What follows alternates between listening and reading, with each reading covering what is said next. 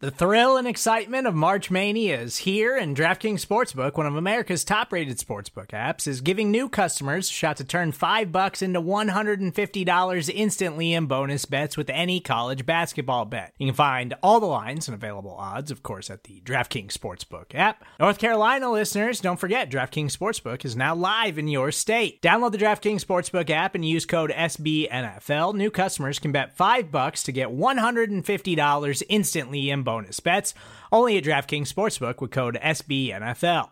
The crown is yours. Gambling problem? Call 1-800-GAMBLER, or in West Virginia, visit www.1800gambler.net. In New York, call 8778-HOPE-NY or text HOPE-NY. In Connecticut, help is available for problem gambling. Call 888-789-7777 or visit ccpg.org.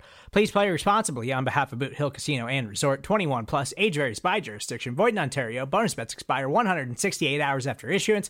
See dkng.com/bball for eligibility, deposit restrictions, terms, and responsible gaming resources.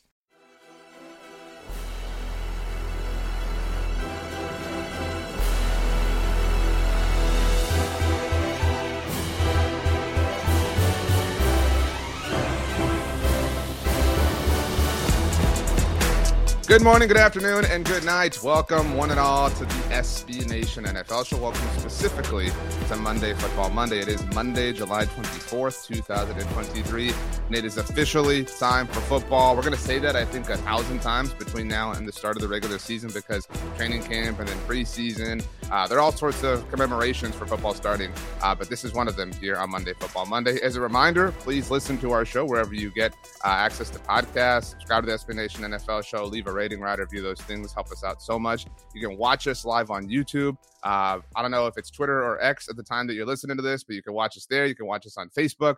Subscribe, like, whatever X is calling it. That fills our heart with joy. A reminder before we go any further that this show is brought to you by our friends at DraftKings. DraftKings Sportsbook is an official sports betting partner of the NFL. Download the DraftKings Sportsbook app today and use code SBNFL for a special offer when you sign up. That is code SBNFL only at DraftKings Sportsbook. My name is RJ Ochoa from SB Nation's Blogging the Boys, where we are covering the 2023 World Champion Dallas Cowboys. The fantastic Rachel Prevet is on the ones and twos as always, and we have a very special guest host here today, live from the confines of Orlando. It is the one and only, you read him at SBNation.com, covering, I would say, sports, but it really extends beyond that more often than not. The one and only JP Acosta. JP, thank you so much for sitting in here. Today is the day of initials. RJ, JP. The J is kind of the middle of our Venn diagram. Yes, it is. It is the meeting point for both of us. Thank you guys for having me on. I'm really excited because, football is starting back. It feels like we have had so much time in the offseason to get off so many nonsensical, hilarious, wild takes that now we have not actual, but kind of football being played. So that'll distract us for at least a good couple of weeks. Exactly. We're past the point of having to kind of come up with like silly ways to talk about the NFL. Like now we could just talk about, the NFL, but we're not completely out of the woods. I do want to ask you an NFL related question in a silly way, if you'll allow me. If you had to equate the first three quarterbacks taken to this year's NFL draft, Bryce Young to the Carolina Panthers, CJ Stroud to the Houston Texans, and Anthony Richardson to the Indianapolis Colts. If you had to equate them to the original Pokemon starters, who is Charmander, who is Squirtle, who is Bulbasaur, and why? Oh, man, this is a good one on the spot. I think I'm going to go with Anthony Richardson as Charmander. I think great selection. The firepower, you see it immediately with Anthony Richardson. Being 6'4", 245 pounds, and being able to run a 4.4 and throw the ball as far as he can with the touch and the pocket movement that he has, you can see why you can turn him into a potential superstar at the NFL level. But there is sometimes with firepower, there's not a lot of control yet. And Anthony Richardson just doesn't have that kind of control yet. Well done. I think for CJ Stroud, I'm gonna go with Bulbasaur. I'm gonna go Bulbasaur for CJ Stroud. Someone had to be Bulbasaur. I feel really sorry for CJ Stroud. I feel kind of bad because I don't know if it kind of matches up to the level of prospect I thought CJ Stroud was, but he is arguably the safest QB prospect that came out of the draft this past year. When you get Bulbasaur, you know what you're getting. You're not going to get a bad starter. I don't think it's going to be one that multiple people choose. They see the firepower and go for that, or they see the cool water tricks with Squirtle, like as in Bryce Young, and they go for that. But Bulbasaur is just as good as in any other right. I think CJ Stroud is just as good as both of those guys. And he's potentially set up for success right away in Houston. And then Bryce Young, I have Squirtle, the cool water stuff. He might be small. He is very small, but he has the ability to create outside of his frame. He has the ability to his pocket awareness and spatial movement is really what kind of stands out. And that's something, with the Bruce Lee quote, be water. You can flow. You can do whatever you can. You can adjust to any situation. That feels like a Bryce Young. That feels like a Squirtle move to me. So those are the top three. I think I pretty much nailed it. Well done, JP. That was incredible, especially for being on the spot. I would add, some people had said that CJ Stroud had the highest floor. There is a train of logic, I'm sure you're well aware of, that Bulbasaur is the best starter to pick if your goal is to beat the game, just because of the first gym that you face. Were you a red or blue version player? I was a blue. You know, you can't bat 1,000. You know what I mean? Yeah, like everyone yeah. knows that red was superior. So that's okay. I guess that leaves Hendon Hooker or Will Levis to be Pikachu, just kind of trailing Ash around the entire NFL. But that's a question for another day. Today we are going to go through 10 questions, storylines, et cetera, that we are excited to kind of see unfold. What with training camp now beginning, I know that some teams cheated and got ahead of the curve last week and started. It doesn't really count in my mind. Like, I don't care if I saw like a highlight of Joe Burrow walking around or whatever the Lions are doing at this point in time. This is the week. I mean, if Good Morning Football is back today on Monday, that means that it is officially football season.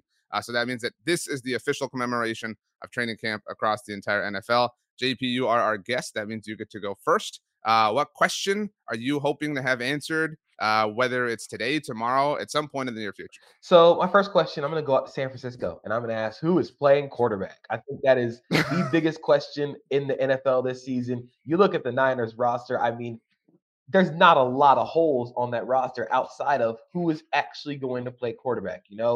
Brock Purdy had a fantastic rookie season by last pick in the NFL draft standards, but coming off the UCL injury, and you have a healthy Trey Lance, who I have to remind a lot of people, we still have not seen a full season of Trey Lance in a Kyle Shanahan offense with Christian McCaffrey. I feel like there is still a lot of uncharted territory with Trey Lance in that offense.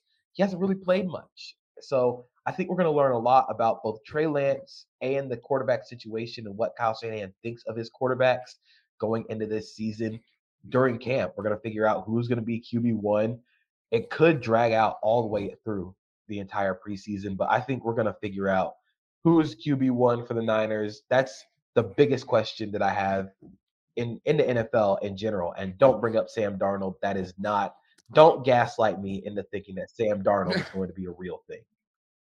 You don't buy that at all? Like, not even like low stock? Like, if it gave you like, 1,000 to 1 odds, like you're not betting on Sam Darnold at all? Not. I wouldn't bet a single dollar on Sam Darnold being the starting quarterback. The thing about it is Sam Darnold is pretty bad. I think that's the entire thing. I know we have the Kyle Shanahan, like he can turn any quarterback good. I just don't want to see Sam Darnold in this offense with Kyle Shanahan at all, unless it's to the point where both Purdy and Trey Lance are injured. I feel like that's the only reason that you sign a Sam Darnold.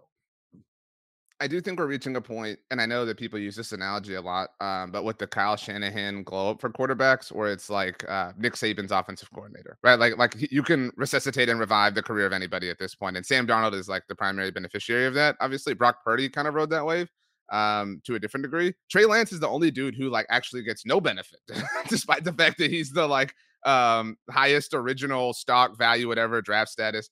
It's interesting that he's the one who's kind of hated on the most.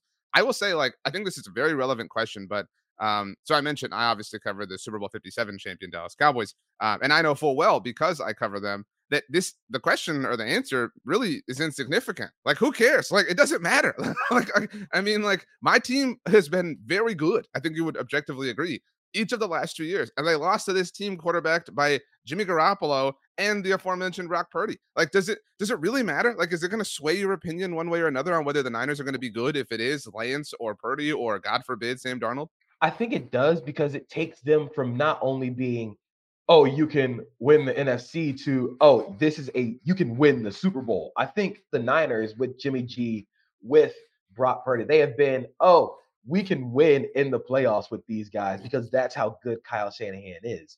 But I don't think Kyle Shanahan wants to have a quarterback that he has to usurp play like Madden all the time. I think that's why they traded up for Trey Lance. I think going back, I believe it was 2020 when the Niners played the Bills and Josh Allen just destroyed them in every way Right. possible. I think that was the moment where he was like, yeah, we need to get an actual dude in here at quarterback because it makes his job a lot easier.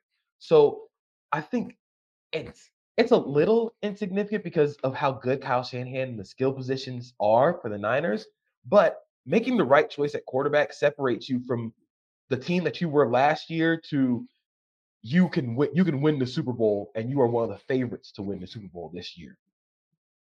I don't mean to gaslight you further, but I'm still not letting go because it does feel like the proper stars are aligning for Kirk Cousins to be their quarterback in 2024. So I mean, but like, is that not like? Can you rule that out at this point? You can't. Like, it exists within the realm of possibility. I don't think you can rule it out, especially because of like the Kirk vibes give very much are like a Mhm. Shanahan style quarterback that he's used to winning with. I think that's the difference. He's used to winning with quarterbacks like Kirk Cousins. I just don't know if a 36-year-old Kirk Cousins would be the guy that you could say like, yeah, we're gonna go get this guy and we're gonna win the Super Bowl because we don't know if Kirk Cousins can do that now. What makes you think he's gonna do that at age 36? I'm higher on Kirk than most. You mentioned the Kirk vibes. They are stronger than usual. What with the kind of fallout or aftermath of the quarterback series that Netflix did. A lot of people, I think, kind of buying low on Kirk. You never have to buy high. To be very clear on Kirk Cousins, I bought very low, and my stock has aged well. I'm happy about that. But a good question to start us off, JP. We have 10, so we do have to kind of like you know hurry up a little bit because if we don't, we'll be here for like 3 hours, and I don't think we want that. My first question is somewhat topical and just somewhat frank. What is going to happen with all of the running backs that are pissed off?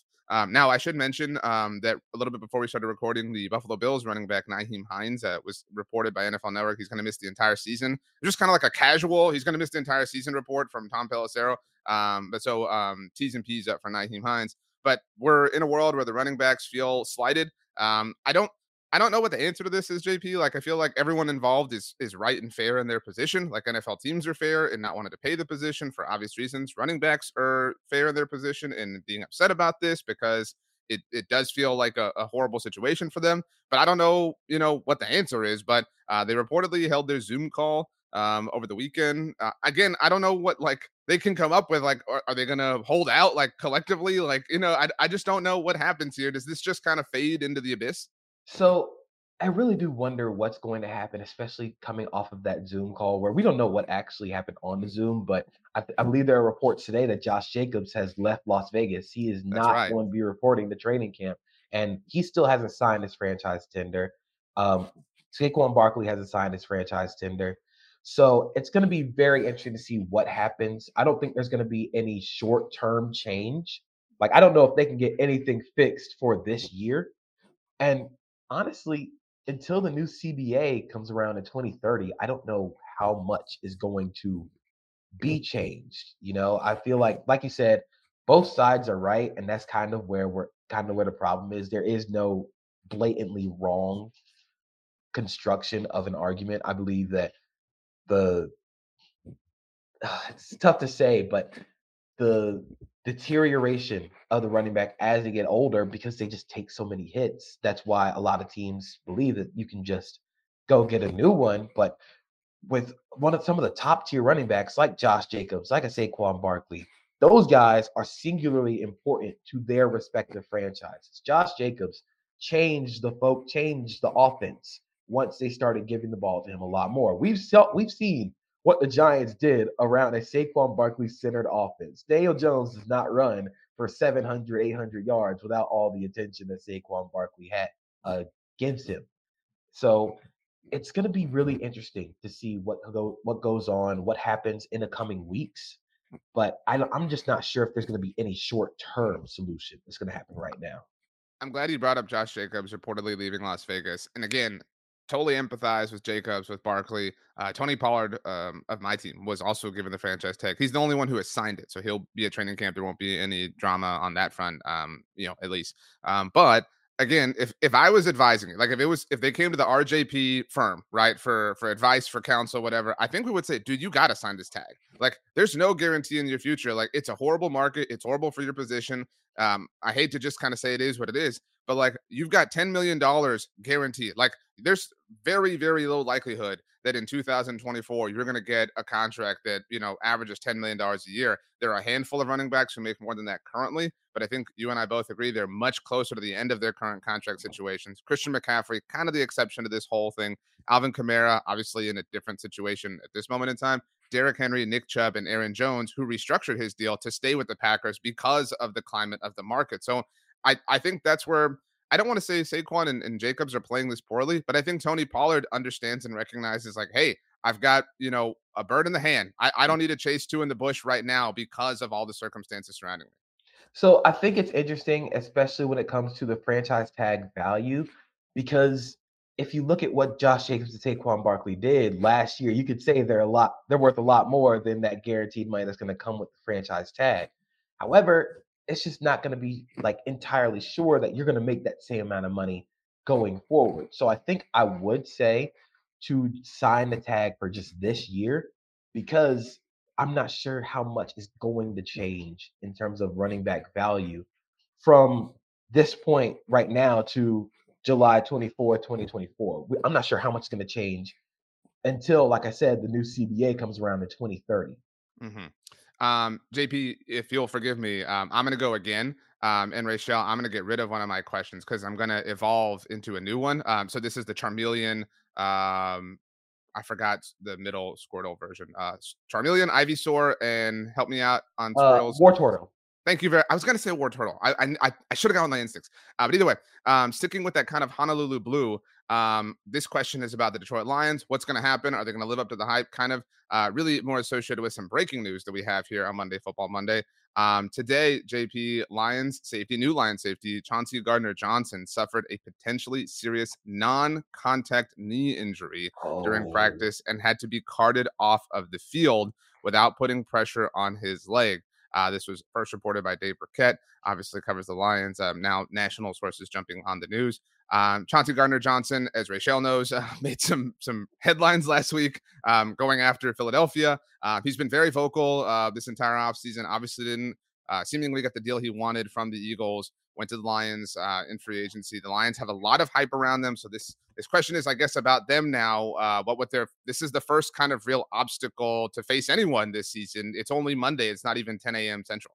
Yeah, I mean, CJ Gardner-Johnson, I think it was an interesting signing, especially because they went out and drafted Brian Branch, who kind of does the similar style of thing to CJ Gardner-Johnson, but I believe he was going to play a lot more deep safety with Brian Branch playing nickel.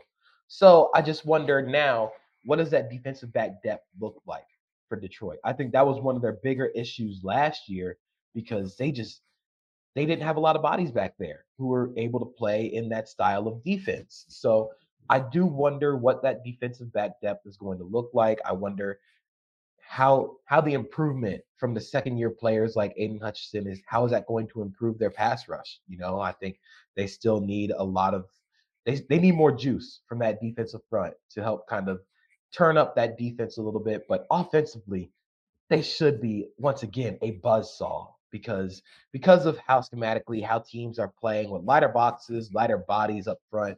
Detroit's going the other way, saying like, okay, you want to play with a bunch of 270, 280-pound guys up front. We're just going to take our 330-pound linemen and lean them on you for the entire game, and we'll get 6 yards a carry. So I think that's going to be – the offense is once again going to be a buzzsaw. I think missing Jameson Williams is going to take a lot of that speed, that vertical explosive threat away for like the first 6 games. But the hope is that maybe Denzel Mims can be that. I don't know. I don't know what Denzel Mims actually is right now. I don't think anybody does. But if we're just going off of what he was in college, he can be the vertical threat. But we just don't know what's going to happen with that right now. But the offense should be fine. They should be relatively fine. I've long been hesitant to jump on the Lions the way that most have. Maybe that's just me being like old and crotchety. I also I don't like when everybody likes a thing. Like I don't know if that makes me a hipster. So I'm just kind of been like, like I do think we've given the Lions a really large benefit of the doubt. I'm still in a little bit of like prove it to me mode. You know what I mean? And I recognize like they're better than like the conventional narrative would sort of suggest. But to your point, they've already like before again before lunchtime on the East Coast on the first Monday of training camp week, they are down Jamison Williams for 6 games at least, and seemingly Chauncey Gardner-Johnson, and so that is a tough kind of situation to find themselves in. So all the kind of like extracurriculars that they've added. Plus, they took a running back in the first round of the draft. You know what I mean? Like they've, their stock, I think, has taken a bit of a hit. So I'm very interested to see how they survive. I did roll my eyes on Sunday when I got the Bleacher Report notification that Dan Campbell was like doing up downs or whatever it was. Like I'm sick of that, JP. Like I don't. Those up downs are weak. Those are weak up downs. He wasn't even going all the way up. Nobody was going all the way up. I'm just so tired of it. Like I'm so tired. Like we don't have to take the low hanging fruit. Like pick the other fruit. I'll eat the other fruit, but like we don't need this low hanging stuff all the time. It's weak to me. But see, I want to see Dan Campbell running stadiums. That's a real coach, right? Dude, no, I'm sick of that. Like Robert Saleh runs stadiums. Like enough. Like we don't need this anymore. Like just do something original, please. All right. I don't need to hear that. Iron sharpens iron, and I don't need to see you running up and down or anywhere on stadiums on Earth or Neptune or anywhere. Nothing. No running from any coaches ever. That's my position. Okay, I got that question in just because of the breaking news. Your second question, please. So I'm going to go from one quarterback situation that might actually be for a very good team to a quarterback situation for a team that might not be good, but we don't know. And that is who's going to play quarterback for Tampa Bay. And I think this is a very interesting kind of scenario because if you look at Tampa Bay's roster outside of quarterback, in the division that they are in, they can make a run to win this division with the right choice at quarterback. You still have Mike Evans and Chris Godwin. That offensive line is still going through a little bit of a change. I think they're still kind of reeling from the Ali Marpet retirement. Donovan Smith is gone, but he didn't play very good last year. Defensively, they're going to miss Shaq Barrett, who is still recovering from Achilles injury, but they should still be very talented. And I think their choice at quarterback is going to say a lot about what they think of their roster and how they can win in 2023. Dave Canales comes over from Seattle, where, oh my gosh, I can't believe Shane Waldron kind of revived Geno Smith's career. So the hope is, with the two quarterbacks that they have there, and Kyle Trask and Baker Mayfield, with Baker Mayfield, you can kind of revive his career into being a league average quarterback. I think Baker Mayfield played his best when he was in that Sean McVay kind of boot action offense where he doesn't have to A, stand in the pocket because he can't see over the offensive lineman, B, make full field reads. He doesn't have to do that. But I still don't know what Kyle Trask is. Nobody knows what Kyle Trask is. I'm still of the belief that Kyle Trask is an NPC designed for Tom Brady to suck life energy off of so he could play for another 3 years. I don't know what's going to happen at quarterback for Tampa Bay, but whatever they choose, they can still win this division in 2023. I think a lot of attention has gone towards the Panthers. It's gone towards the Falcons. But Tampa Bay, with the right quarterback choice, they can absolutely win this division. The Saints also picked up the early kind of run of attention in free agency with the Derek Carr signing, obviously. I mean, they easily have the best quarterback at the moment in the division, but I mean, that's not saying a ton. I almost was going to make one of my questions. Will we ever hear from Mike Thomas this season? But I mean, we've sang that song too many times. I guess, this is a question. It is fair. I just kind of feel like, I've sort of put the Bucs back in their box. You know what I mean? Like they're pre-Tom Brady box. Like they were never a team that like I was ever interested in. They were never a team that was like on national television. I've mentioned this many times.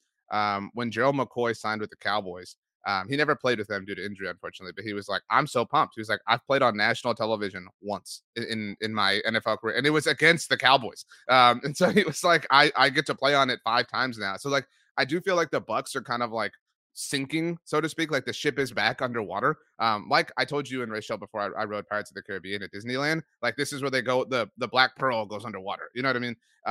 And so that's just who they are. I guess if Baker, like the story for this team is really going to be, and it is dependent on the quarterback, is whether or not Mike Evans is going to hit his 1,000 yards. That's it. Like that's the only thing that like I really care about because he's an Aggie that I care about with the Buccaneers. But I mean, like, are we really going to entertain the idea that Kyle Trask is going to beat out Baker Mayfield? Like can you how hard do you have to squint to see that possibility? It's very, very, very difficult. It's very slim. But again, we don't know what he actually like looks like in an NFL offense. We are still very much kind of guessing with Kyle Trask. I don't know what he's going to look like. I think this is going to be the first time he's played in this offense. I don't know. I don't think the odds are in his favor to win that starting job. I think he's going to get as much of a puncher's chance as John Wolford does. I think this kind of is a 3 quarterback race when we think about it, because all these guys are backups last year. So it's going to be interesting. And I do think whoever they choose is going to be real interesting for that offense, because you look at it, Mike Evans, Chris Godwin, Russell Gage, those are a real solid 3 receivers for a quarterback to have. And then you had Cade Otton, who played kind of well last year. Defensively, again, they're going to be very fast, very physical, as Todd Bowles' defenses always are. So I don't know if I'm talking myself into the Bucs right now. I don't think I am, but I'm talking myself into a scenario where, hey, maybe Baker Mayfield gets his swagger back a little bit and they win the division. I don't know. I agree. I mean, they are the reigning division champions, just to be clear. But so, okay, final point on this. I'll ask you this question. The Bucs do not play the Panthers until week 13. That is at Raymond James Stadium. And I say this all the time. Their Twitter, I don't know if it's Twitter handle at this point, but it's at RJ Stadium. So I'm really partial to that. But so that game is there. It's week 13. Will Baker Mayfield be the Bucs starting quarterback for that game? And to be fair, he doesn't have had to have started every game prior. So it's just, will he be the starter that week? And 2, will it be billed as a revenge game? Baker playing the Panthers. Oh my gosh. So I think he's going to be the starter. I don't know how much of a revenge game everybody else is going to think it is, but to Baker Mayfield, that's absolutely going to be a revenge game.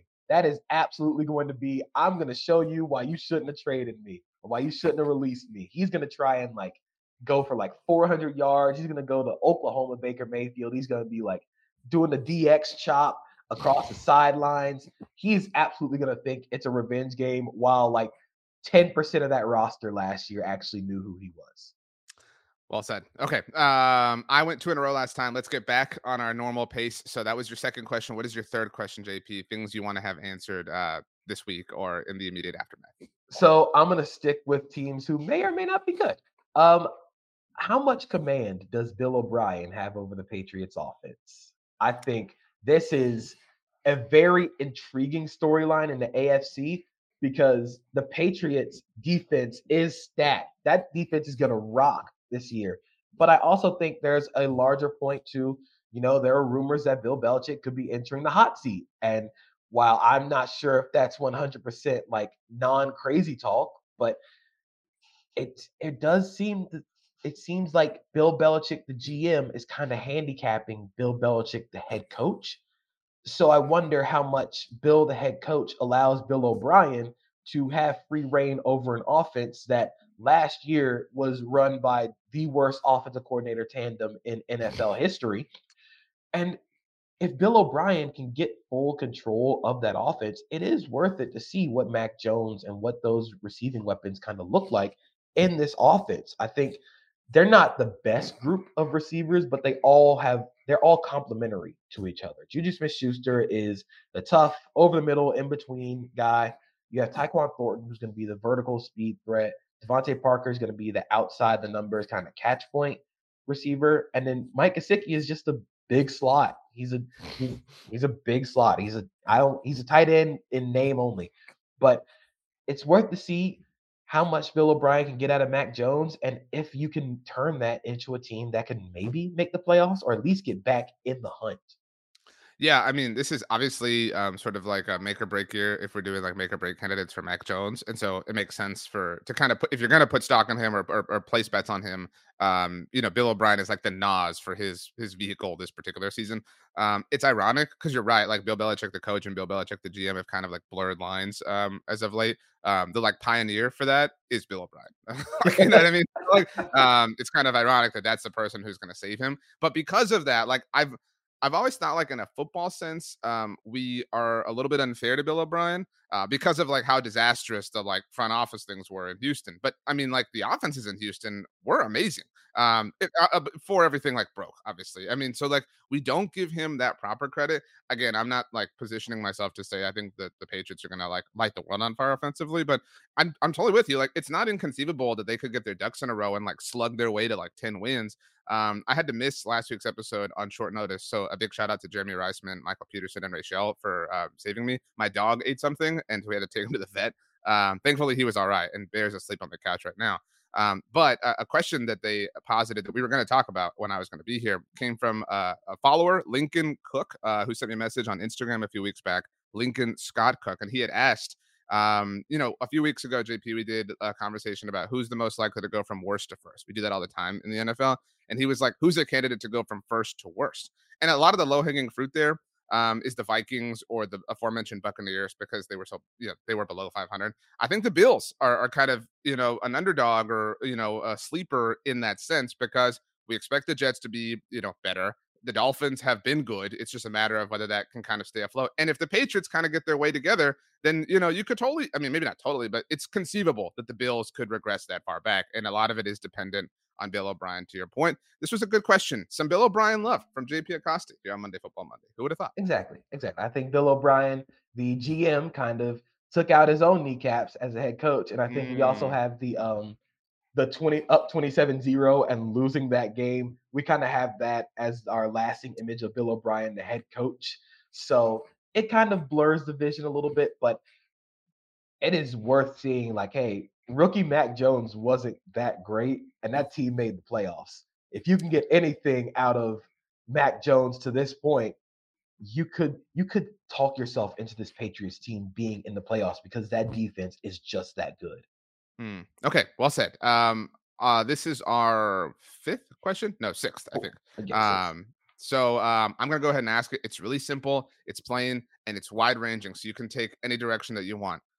Who will be the first person to get dragged online? That's my question. Like you mentioned the kneecaps thing. Some people drag Dan Campbell for that. So like, who will be the first person to say something silly, something corny, whatever, and just get like completely and totally roasted? Whether it's a coach saying something ridiculous or a player, maybe it's a running back. You know what I mean? Like a take on running backs and contracts or whatever. Who's the first person? Who's your prediction? So I would say we kind of had that with Le'Veon Bell comparing the running back situation to A Bug's Life, but I'm gonna go. We also had Miles Sanders calling Andy Dalton a Hall of Famer. Like that was up there, with this too. Underrated portion of what happened before training camp, but I think my pick is insert anybody from the Jets. I think that's just going to be the first person to get dragged. There is far too many people that nobody likes on that team in terms of like the national view of them. You have Aaron Rodgers, who has the potential to say anything that might potentially get him dragged for like a month on Twitter. Zach Wilson, who I don't know if anybody on his team likes him, let alone like anybody outside of his team. And then you have Nathaniel Hackett, who I don't know what he actually does for the Jets right now. I think there were quotes from Alan Lazard saying like, yeah, this is the Aaron Rodgers offense. So I'm kind of like, what does Nathaniel Hackett do? Is he just there to like make Chewbacca sounds to like get Aaron Rodgers to like laugh during meetings or something? Like he's like the school delinquent that's only in every class for like the high school like king to like get to make fun of or laugh at. Anybody from the Jets is just going to be very, very easy to make fun of, especially because they're going to have Hard Knocks. And initially they were against Hard Knocks, but Robert Saleh wore a T-shirt that said "I heart Hard Knocks" or HK on it. I think it's just going to be very, very weird for the Jets this season because there's so many combustible elements right now that this could either like they could win the division and make a deep playoff run, or this just completely falls apart and Aaron Rodgers is hosting Jeopardy next year. Yeah, I mean, combustible elements in like a combustible organization. It's not like when Tom Brady joined the Bucks and it was like, they didn't have like this track record of like, ridiculousness. You know what I mean? This is Nirvana for that. So that's a great pick. My picks are, or my first pick is somewhat related. I was gonna say somebody on the Green Bay Packers for some sort of like Jordan Love, like, I always think of, have you seen the movie Troy with Brad Yeah. Pitt? After spoiler alert, I think the movie is like 20 years old at this point. When Achilles' cousin impersonates him and he goes and fights and he dies, Eric Bana's character kills him. And then they're telling Achilles and he's all pissed off. He's like, "What? My cousin's dead? This sucks, right?" And they're like, "He wore your armor. He moved just like you." I always like think of that line. And so I could like, couldn't you see somebody being like Jordan Love? He moves just like Aaron Rodgers, like, and that would get dragged for similar reasons. Like it would be ridiculous. Like, like couldn't you see like Matt LaFleur being like, I looked up and I thought it was 12 back there for a second, just something stupid like that, and like it taking off.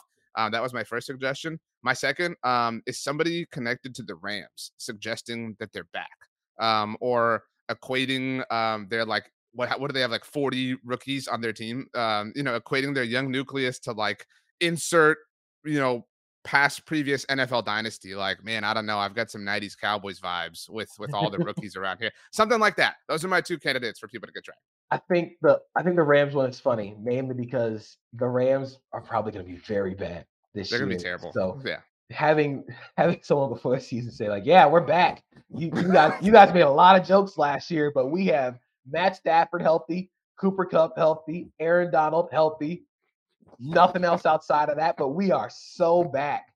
Like it's gonna be so funny if one of those players like, "Yeah, we heard all the rumors, we read all the tweets, and we're just like, yeah, you should have because it's not gonna end well for you." That's a good suggestion too. Like somebody saying like, "We heard the criticism, whatever," and then like to your point, everybody like, "Good, like it was fair, like it's still fair." On the subject of the Rams, I mentioned Good Morning Football. I heard Kyle Brandt say this morning that over the summer, I think it was Disneyland he went to, and he said he saw Aaron Donald. And he was explaining the way Aaron Donald, again, if assuming this is Disneyland, it makes it all the more of a large point. Was wearing a tank top or like a muscle shirt, so like arms like full out showing. Again, and wearing a Rams hat. So like no level of being inconspicuous, like just, he's not the athlete who's like trying to blend in and like trying to not have people come up to him. Like might as well wear your jersey, Aaron. You know what I mean? Like you're just highlighting who you are. Yeah, man. If I see Aaron Donald in line for like Space Mountain, I was like, yeah, man, go ahead. Y'all got it. Yeah, You've been in front of me. you don't need a lightning pass. You're good. Yeah, Go ahead, Aaron. You don't even need Genie. Just go ahead and walk on up. This man is built like the Hulk. I don't know how anybody can just walk around and be like, "Oh, I wonder who that guy is. He must be famous." Wow. Okay, that was a good question. Hey, this is Scott Galloway, author, professor, entrepreneur, and most importantly, host of the Prop G podcast. We got a special series running on right now called The Future of Work, where I answer all your questions on, surprise, the future of work. Questions including, what are we missing when we work remotely? Or how do we handle work-life balance when a major opportunity comes knocking? From the provocative to the technical, we're offering insights you won't want to miss. So tune in to The Future of Work, a Prop G Pod special sponsored by Canva. You can find it on the Prop G Pod wherever you get your podcasts.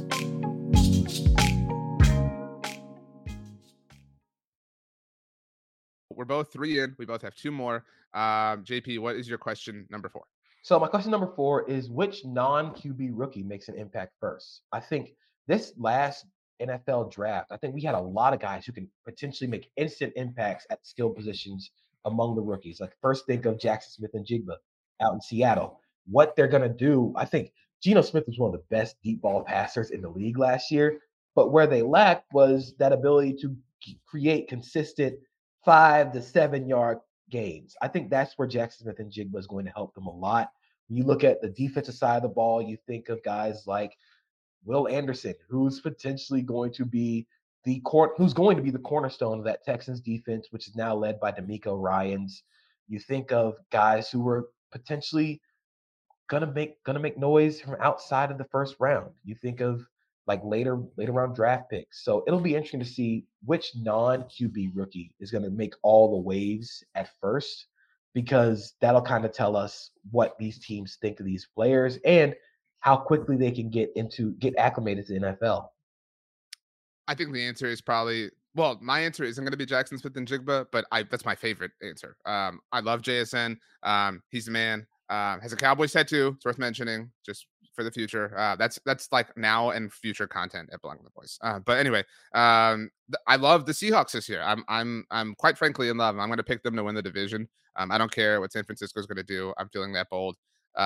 Because of Gino, like again, the pieces just kind of line up properly. And again, what if San Francisco goes the same Donald direction? You know what I mean? Like, what if they do this to themselves? You know what I mean? But like, and I'm with you. Like, we could totally see like, couldn't you see like a tweet or an X or whatever? I know I've made that joke 1,000 times today, but like I don't care what a note from like a Seahawks beat writer. Like, I don't care what the depth chart says. JSN's the best receiver on the field right now. Couldn't you see that? Like, you know what I mean? Like, you could totally see that kind of like floating around. And so like. And I think oftentimes this question lends to like what impact, rookie landed on a contending team. So like because, with the pick that Seattle took JSN with, like, they're a playoff team. They're right there. They're already very good. He's already in an offense that, just is kind of like a JSN away from being all the more great. So that would be the pick I would make if I was being emotional. The pick I'm going to make if I'm being objective and fair. And you didn't define impact, but I think the non-quarterback rookie whose name is going to be like the most known as training camp begins is maybe the one who's already the most known, and it's Bijan Robinson. I mean, that's the lowest of low-hanging fruit. We're also approaching like fantasy, mock, season extraordinaire. Like there's going to be all sorts of Bijan takes. So he benefits from the fantasy bump in terms of attention. He benefits from the current running back discussion bump in that like he's making the most cash this year of any running back. And he's the example of like just draft one in the first round, whatever. He went to the University of Texas. He's a household name. He's a super charming, personable personality. Like it all just kind of the spotlight of and we're talking about who's going to win the NFC South. Could you not just see like them riding Bijan to like 350 carries and, 1,900 yards and the Falcons winning it? I think there's a very real scenario where the Falcons win the NFC South. I think Desmond Ridder, while he's still very much of an unknown, he has a lot of margin for error with this offense. Drake London is really, really good. I don't think it was shown a lot because Marcus Mariota really couldn't hit the broadside of the barn, but he was really good. Kyle Pitts, as much as people like have oddly decided to hate on Kyle Pitts, he broke the rookie tight end receiving record like year one. He's still a very good receiver. Bijan Robinson, it's been so funny how they've kind of, I don't want to say they running back washed him, but they're calling him offensive weapon, which is now like the in vogue thing to avoid calling him a running back. You just slap offensive weapon on him and you just go about the day. But I do think they're going to use him out wide. They're going to use him in the slot. They're going to use him in the backfield. And with that rushing attack of Tyler Algier, Bijan Robinson, Cordell Patterson, Desmond Ridder doesn't have to do much. As long as he can keep the wheel steady for this offense, I could see them riding that to a division championship. Totally. I also forgot, by the way, like along all the like your points are way more substantial, but the like extracurricular like orbits around Bijan, he's wearing number 7. So he's like the Falcons number 7. You know what I mean? Like he has all of the juice going his way. The more and more I talk myself into it, the more it just makes more sense to me. I don't want to give Madden any love because I'm really down on them and the way they make their game, but we are kind of at their mercy as consumers. And so my cousin and I have for like 13 years, whatever it is now, we've done a connected franchise. And I would have been the Falcons this year, except I'm going to be the Seahawks because I love JSN. Yeah. So they were that close to me. So great prompt right there from you. Are you ready for my 4th question? Ready. You did a non-quarterback. I'm going to do a non-NFL thing. So I mentioned it. You cover the NFL for SB Nation, but often dip your toe into other waters. So I'm going to ask you to do that here. What non-NFL thing will command attention during training camp for a brief moment? There will be like one moment in time where something in the sports world, captivates us for a brief second, and the NFL will get pissed off and announce like 100 new primetime games and take the spotlight right back. But what will that thing be? So I have a couple, and one I think is more likely than the other. But I have one answer, so I'm curious if mine's really easy, but you might have it too. So my first one is Damian Lillard gets traded. I think that is the one, like, I think that's the one American sport that can legitimately, well, there's another one maybe that possibly could have an effect, but Damian Lillard getting traded would pause all of the NFL news cycle for a day.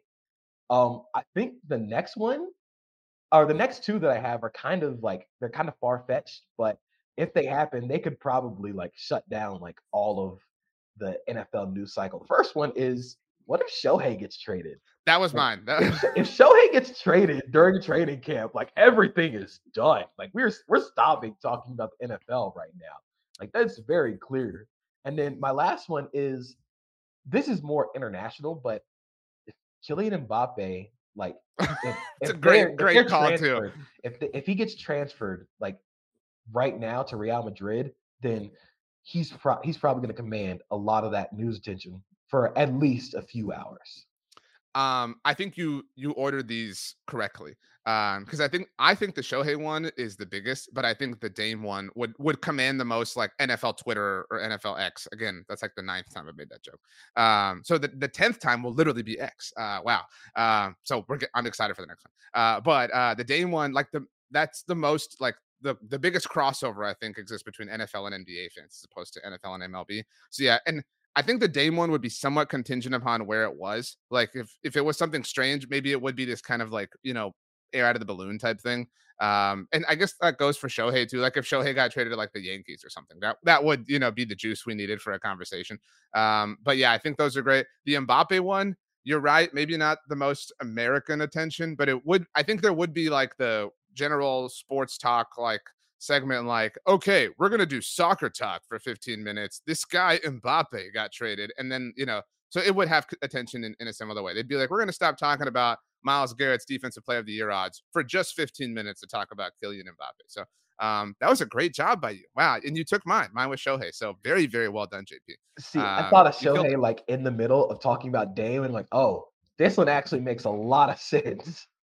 What's the like pinnacle of it then? Like, because so Dame is your answer, but Dame to what? Miami?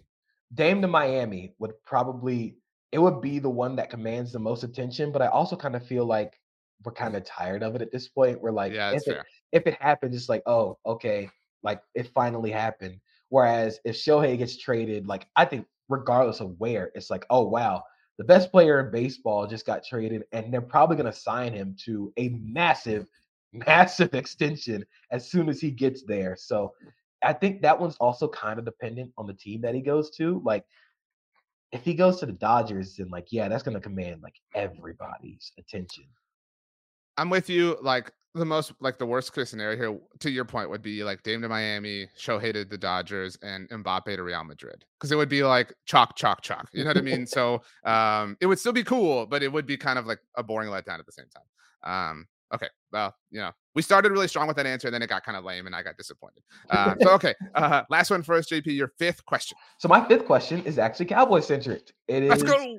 It is, what impact will not having Kellen Moore have on the Cowboys offense? I think the Cowboys offense, just the discussion around it has been very funny to watch over the past few years that Kellen Moore has been the coordinator. It is whenever something goes good, it is Kellen Moore's idea.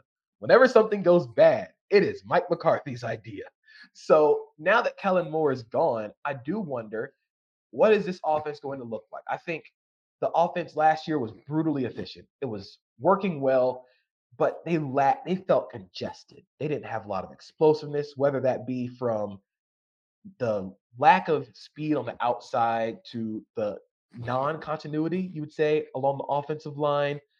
It just lacked explosiveness. They lacked creation of big plays. Now you have Brandon Cooks. The offensive line should be healthier now. It's worth it to see, like, hey, maybe Kellen Moore was the problem. Like, I don't know how much faith I'm putting in a Mike McCarthy, Brian Schottenheimer offense, but if it's anything like the last time that Mike McCarthy commanded an offense, Aaron Rodgers threw the ball a lot, and he threw the ball often. So we're going to see very quickly how much the change is going to both affect the offense and how successful this offense is going to be, because the Cowboys, like we get tired. I think non-Cowboys fans get tired of hearing like, oh, this is the year for the Cowboys, but this might actually be the year because the defense is going to rock once again. You have all the talent in the world offensively. Why not now? Like it's got to be now. JP, I forgive you for having the blue version of Pokemon way back in the day. That was an amazing question and an amazing self-answer. My favorite part of what you say is that is sort of the narrative around Mike McCarthy. Something I say often is that Mike McCarthy's biggest sin, granted he's had his flaws, is that he lost a PR battle to Aaron Rodgers. Like nothing that Mike McCarthy has ever done in his life is like worthy of credit, right? Like nobody is willing to give him credit for anything, whether it was with the Packers or with the Cowboys, and he does things sometimes, on his own accord that like lead to like furtherness into the meme. Like when he like lied about watching all the film, you know what I mean? Like people just like take that stuff and kind of apply it to him. And to this offseason's point, he said at the NFL Combine, he said, we want to run the ball. That's the only thing anybody heard Mike McCarthy say all offseason, despite the fact that literally 1 week later, they cut Zeke and traded for Brandon Cooks. But he wants to run the ball. Like, you know what I mean? Like, totally. Like, let's just lean on that. I don't know. I mean, I was a fan of retaining Kellen Moore. I understand the need to kind of move on. I also like, I don't know if this is the year. Like, I believe me, I've said that more than anybody. But if the Cowboys had gone the entire Mike McCarthy era without seeing him call plays offensively, the dude who won a Super Bowl doing that, that would have been a failure. Like that would have been dumb. And so, like, at the very least, we're going to learn. We're going to have an answer. Like, I hate to say this as like a focus group, but that's kind of what it is in some respects. And so I'm grateful for that. It's worth mentioning that the Cowboys have not had Kellen Moore in their building since 2014. He's been on the team in some capacity, whether as a player, initially as the quarterback's coach, and then as the offensive coordinator. And there were a lot of people who were upset. Oh, Kellen's gone. He was Dak's guy. Oh, no, Doug Nussmeier's gone. He was Dak's guy. I'm Dak's guy. I love Dak. I'm a Dak guy. But I'm kind of the position like, you know what? Let's ruffle Dak a little bit. Like, you know what I mean? Like, maybe we can't just give Dak all of his guys all of the time. And I think Mike McCarthy's the only dude associated with the team who's willing to kind of ruffle anything. I think that that's kind of a kick in the pants that a lot of people within the organization have needed on some levels. And I'm excited to watch his offense. I mean, people act like, oh, he's going to run the ball. This is going to be like Army Navy. Like, do we not have like 15 years of Mike McCarthy history as a play caller, as a West Coast offense? Like, we know what this is going to be. I mean, I don't know if it'll be that successful, but that's what they're going to be in theory. Yeah, I mean, the whole reason Mike McCarthy left Green Bay or was fired in Green Bay is because Aaron Rodgers threw the ball far too much and it just didn't work. So I do wonder what is this offense going to look like with Mike McCarthy as the play caller, as the one calling the shots? I think like you said, he does kind of self-inflict these wounds. I think the whole going to PFF and like locking himself in the basement, that is very much a self-inflicted wound. He was hoisted by his own petard there. But I do think that this offense needed something different. They needed a different voice. I think we've seen what the Cowboys offense looked like with Kellen Moore. We've seen the pitfalls of it. You couldn't go on another year without like changing it up a little bit, especially now with Dak getting older. And like you said, I think Dak's really good. I don't think he needs all of his guys to be really good. I think he can be good by himself. So it is going to be worth seeing how much this offense changes. What will be different? Will this offense be less congested? Will there be more of an emphasis on the short passing? Will there be more of an emphasis on running the ball? We haven't seen Mike McCarthy call plays in a minute, so it's going to be fun to see. It's been 5 years. It was 2018 because he was fired that season. He missed all of 19 and then came back and obviously had Kellen Moore. Actually, this morning I saw a tweet from the great Bob Sturm. I'm not going to make the reference because I want to save my 10th one for the end of the show. He referred to the Kellen Moore offense as trying everything and leaning into nothing. So I'm excited to see like what is the thing you lean into. What's your forte? So great final question from you, JP. It's time for my final one. Kind of a lame one, but it's a soft ending, soft landing. And you mentioned it earlier, but my question is, will Hard Knocks actually rule? I'm really excited about Hard Knocks. I feel like the Football Collective, we got what we wanted in that the Jets are the Hard Knocks team. Like I know there were other eligible ones, but we were like, no, like we don't want it. We don't need it. You mentioned Robert Saleh kind of leaning into it finally. Will it like, and by rule, I mean, will it be entertaining? I think it will be. Like I think, it might be hokey and silly, but I think it will be entertaining more so than any other team has been in recent. Like I know the Lions were fun, but like, again, miss me with like, I just did not enjoy it. I want to be entertained. I want some drama. That's what HBO is. I want box office drama.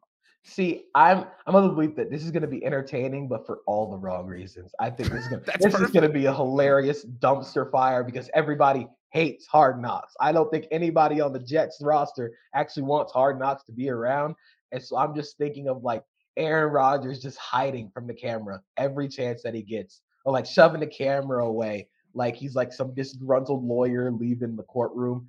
I do think it'll be entertaining to get more of Quinnen and Quincy Williams, though. I think that's going to be really cool. Quincy Williams was on the Jaguars for a minute. He is a Jets linebacker who is one of the best form tacklers in the NFL. That's a very niche football guy thing, but he is absolutely awesome as a tackler. And Quinnen Williams is one of the best defensive tackles in the league. They're brothers. So getting more to see more of that is going to be really fun. I'm excited, but I also think like there is very quick potential for this to turn into a dumpster fire, and we all like dumpster fires, so that should be That's fun. what I'm saying. This is exactly what I'm saying. Like, I just entertain me. I don't care how that happens, but for 1 hour every Tuesday night for 5 weeks, entertain me. That's all I ask. And I feel like that's a very simple request. Okay. So great job, you. Great job, us. Rachel, if you could please join us. JP, you know that we always hand out the MF double MVP, the person who had the best performance on the episode. Rachel is going to tell us her favorite things that you said, favorite things that I said, and then, of course, decide which one of us is better than the other by handing out the award. I also wanted to throw out there one that I kind of have on my own. Of Just course. something that I think everybody's going to be paying attention to is the Washington Commanders because they have so much going on. So like a vibe check with them under, new ownership, trying to pay attention to what's going to happen with Chase Young, Ron Rivera, like it's a prove it season for him. And so just kind of like a vibe check for the Commanders overall. Yeah. But looking at all of the ones from today, my favorite from RJ was definitely probably between the CJ Gardner-Johnson one because it was timely. And I also really liked the one that you brought up about the non-NFL thing. I thought that one was fun. It was different. And of course, he started strong with the running backs. I thought that was pretty strong as well. JP, all of yours were heavy hitters, in my opinion. Every single one of them was top notch. And like RJ already said, like the answer that you had about the non-NFL things, that one was very on point. And so shout out to you for that. But I think every single one that you did was phenomenal. And so today was pretty easy. I'm going to give it to JP. That's right. First time MVP. Sorry, RJ. I don't have a speech prepared or anything. This is kind of a surprise. Oh man. Shout out to moms. I feel like Kevin Durant, Yep. You the real MVP. But thank you. This was a lot of fun. There's a lot of fun coming up with the questions and being able to kind of riff off of RJ's questions as well. I'm happy for you, JP. Congratulations to you and your mom. I do feel like this was a little, at least in her words, a little too easy for Rachel. Like that hurts my heart a little bit. Like again, like the framing of that was like, and I agree with her, but JP, every one of yours was phenomenal. Like RJ, you had some that sucked. RJ, you had some that were terrible. They were just not as strong. No, that's what the implication was, Rachel. So I appreciate you for putting me in my place on this particular Monday morning. Rachel, for what it's worth, your Washington Commanders one, I thought was exemplary. You know what I mean? I'm not going to hand out the demerits that you are. Yeah. I thought it was amazing. I thought it was wonderful. Rachel, I have 3 quick questions for you. Okay. Since you have the pulse on the Eagles fandom. Yeah. One, are Eagles fans still upset that Josh Harris has bought the Commanders? I think this is the silliest thing ever, JP. Some Eagles fans are mad because they also root for the Sixers, right, and they feel like Josh Harris is compromising his like city allegiance. Yes. So are they still upset about this, Rachel? Yeah. Because how do you? Is that fair to you, JP? How do you do that? Who cares? That's so ridiculous. I love Philly fans, man. This is the dumbest thing ever, but it rocks. Thank you. It rocks. I love the hatred. It feels like, and this is a very much niche Disney reference. It's like when in Lion King 2, when Kobu came around, they were all singing "He's Not One of Us Now" because he's a traitor. This is exactly what it's gonna be like. They're gonna have Josh Harris. They're gonna show him on one of the games, and he's absolutely gonna get destroyed with boos, and it's gonna be the funniest thing ever. Yeah. Wow. So that is strange. My second question, Rachel, of 3, is: do you think Eagles fans are going to be cool about the Gardner Johnson injury situation, given the ruffling that he did last week? Because it feels like this is not going to end well. I've already heard seen a lot of tweets and just comments. People are like, I mean, of course, people don't want to see him get injured, but it's like karma. But that's what you get, which is terrible. But I've already seen it, so yes. Going to be a lot of that R.I.P. Bozo. Yes. Wow. Yeah, tough times for Chauncey Gardner Johnson. I forgot what my third question was, Rachel, if I'm being. Oh no, actually I remember now. Where does Dame get traded if he gets traded? I don't know. You guys said you want to see him in Miami, or you don't want to see him in Miami? That just feels the most logical. I want to see him in Miami as a Miami Heat fan. I need him in Miami. I'm independent. I'm a Spurs fan. I've got Wemby. I'm good. Like I really don't care about all this drama and silly stuff. But what's your prediction? Like what would you bet money on? I think I can see Miami. Why not? I'll go with that one too. I don't have anything off the top of my head. You should tweet it or exit. Boom. That was there. We go. There's a tip. Wow. Well, congratulations to you, JP, on the MF double MVP. Congratulations to the city of Orlando, another champion in its midst in JP Acosta. Congratulations to you, Rachel, and congratulations to all human beings. How about that? So as we leave, JP, please tell us something you promised to eat this week. It could be breakfast, lunch, or dinner. Something I promised to eat is pizza. I'm a big pizza guy. We're going to have some pizza this week. Well done.